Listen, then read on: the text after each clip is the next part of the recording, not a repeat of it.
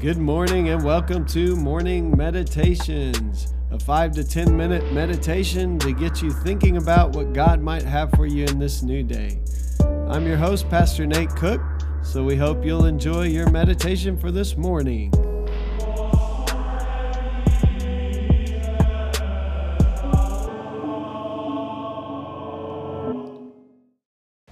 Hey, this is Pastor Nate, and this is your morning meditation. It is Friday, July the 10th, 2020. So today we're going to be reading from Romans chapter 12, verses 9 through 13. Love must be sincere. Hate what is evil, cling to what is good. Be devoted to one another in love. Honor one another above yourselves. Never be lacking in zeal, but keep your spiritual fervor serving the Lord. Be joyful in hope, patient in affliction, faithful in prayer. Share with the Lord's people who are in need. Practice hospitality. Today I really want to focus in on verse 12. Be joyful in hope, patient in affliction, and faithful in prayer. It seems that in our lives, all of us get some of the good and some of the bad. And so Henry Nouwen is talking about that today.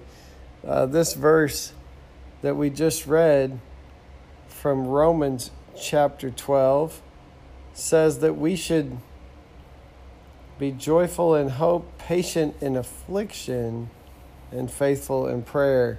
And Henry Nouwen's going to get at this idea of being patient in the midst of difficulties today in his little devotion called It's All How You Look at It.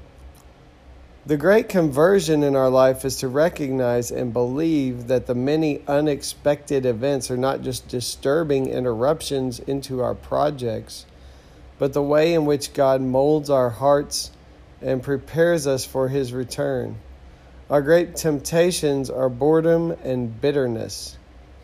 When our good plans are interrupted by poor weather, or our well-organized careers by illness or bad luck, our peace of mind by inner turmoil, our hope for peace by a new war, our desire for stable government by a constant changing of the guards, and our desire for immortality by real death, we are tempted to give in to a paralyzing boredom or to strike back in destructive bitterness. But when we believe that patience can make our expectations grow, then fate can be converted into a vocation, wounds into a call for deeper understanding, and sadness into a birthplace of joy. So once again, Henry Nouwen is helping us to realize that all of life is an opportunity to experience God, and that in the midst of affliction, patience and gives us the opportunity to see these afflictions as a place where joy can grow. If we just see them as interruptions into our plans or some kind of bothersome thing that we have to deal with, every time something bad happens, then we'll be frustrated a lot of the time. And he says we can either just end up getting bored or becoming bitter. And neither of those two options is particularly healthy for us. But if we can see the difficult times of life as a place for us to learn patience and trust and rest in God, then we can see God at work in our lives, even in the times where we would be tempted to be bitter or just to disconnect completely and be bored. I'm not sure about you, but when I feel overwhelmed with life, many times my first temptation is just to shut down.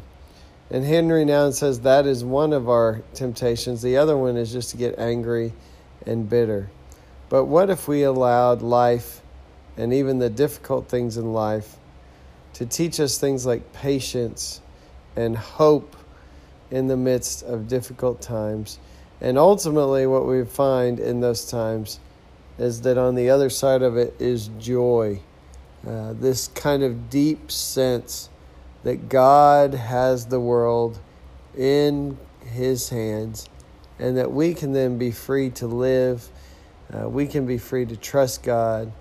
We can live with a sense that the worst that this life can do to us will not destroy our joy, because even in death, we have the hope of resurrection. So today I hope you'll see whatever comes your way, the good or the bad, as an opportunity to grow, to learn, to practice patience, to learn perseverance, to experience God in a new way, and to find the joy of walking with the Lord in the good times and in the difficult times. Hey, that's just a thought for this morning, and I hope you have a great day. Well, thanks again for joining us for this morning meditation. Hey, do us a favor, rate us on iTunes, or even leave some feedback about our podcast so that other listeners can know how much you enjoy your morning meditations. Hey, have a great day.